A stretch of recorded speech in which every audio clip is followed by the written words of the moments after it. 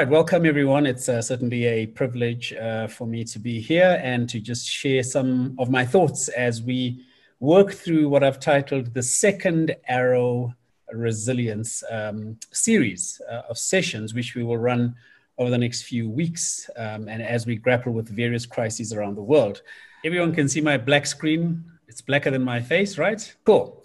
All right, I thought we'd start off, and just for me to psych myself up, I'll play a quick intro video about me, and let's take it away. He is exceptional. An international speaker, think shifter, author, and co-founder of Twice Blue. Maybe an African hero, but his story and his appeal are universal. I know this personally. He specializes in leadership, personal mastery, and high performance. Authentic, dynamic, and purpose-driven. I just loved him. If you liked him a little bit before, you really loved him afterwards. Because Ladies and gentlemen, please welcome Dr. Alex Granger. All right. Under normal circumstances, this is where all the excitement is, where we get a lot of applause. But yes, we are online today doing a virtual session, and certainly a privilege for me. So today's session is entitled the Second Arrow Resilience Workshop or series. And I just want to take you through various aspects of my thinking around how we can develop resilience in our workplaces and even in our lives. And all of these sessions will be literally bite-sized, 15 to 20-minute TED Talk style, and allow for a bit of Q&A.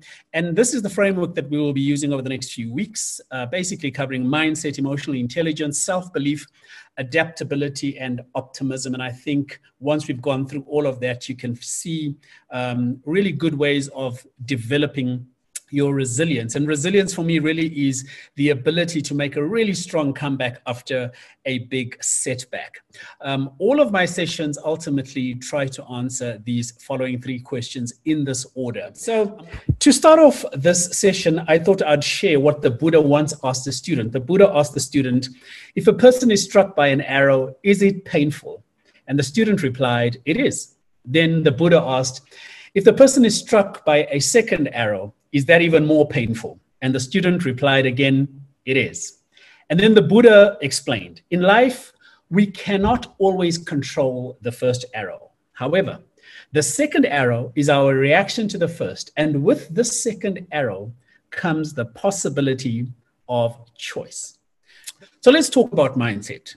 What is mindset? In a nutshell, I mean, a simple explanation of what mindset is, it's a way of thinking, right? It's a mental inclination or a tendency or a habit. It's a fixed mental attitude or even a disposition that predetermines a person's responses to and interpretations of situations. It's just the way that we think, the way that we think. I found an even better analogy or explanation that says mindset it's actually our mental attitude that has taken shape based on our life experiences. Our mindsets create our shared world. That's true.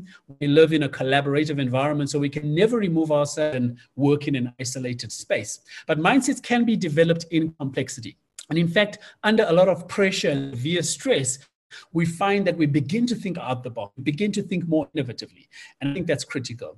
And finally, mindsets can be transcended. In other words, you don't have to stagnate. You have to think the same way all the time. You can be flexible and agile and adaptive, and therefore your mindset can be developed and transcend to a higher space.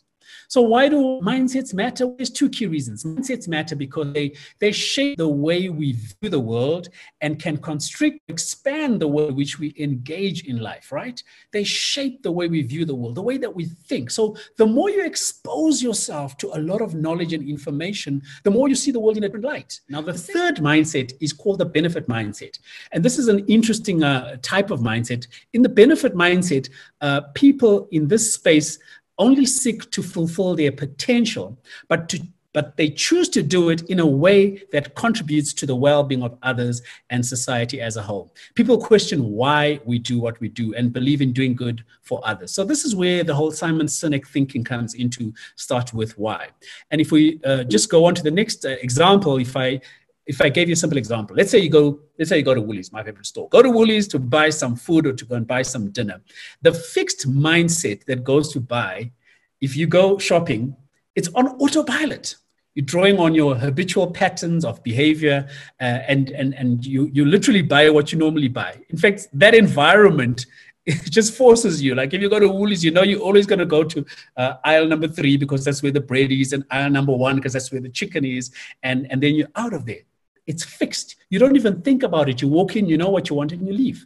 Now, in the growth mindset, it's different. You went shopping and you considered making something new and different, or you bought different ingredients. My wife does this. So she goes to the stores and she'll check out, I don't think this product is as cheap as I can get it at Spar or at Pick and Pay. And she has this growth mindset. Or she sees something new and says, I've never tried that. Let me try that out. And then voila, we've got a new meal in the evening. Now, the benefit mindset is very different.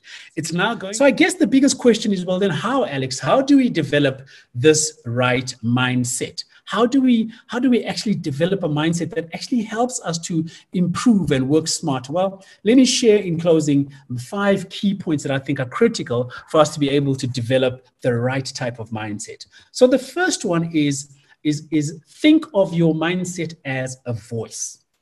How does the mindset manifest itself? It controls the ways you talk to yourself in the privacy of your own head. Now, recognizing this fact is the first step to achieving a growth mindset. As you approach a challenge, that voice in your head might say something like this to you. Are you sure you can do it? Maybe you don't have the heart. Or what if you fail? You'll be a failure. And so when you begin to add that, as you hit a setback, the voice might even say, this would have been a snap if you really had talent. And so when you begin to think of your mindset as a voice, you begin to realize the importance of the internal dialogue. The second part is choose growth. Now that you know what you're up against, the next step is recognizing you're unstuck with the thoughts you currently have. And so these are the 5 steps that we can use starting now. This is not something that can take you forever. You begin to start having those conversations, understanding the voice, talking back, acting, and ultimately just reframing it by adding the word yet. And that, my friends, today is just my sharing on how mindsets can benefit you in the development of your personal resilience. Thank you.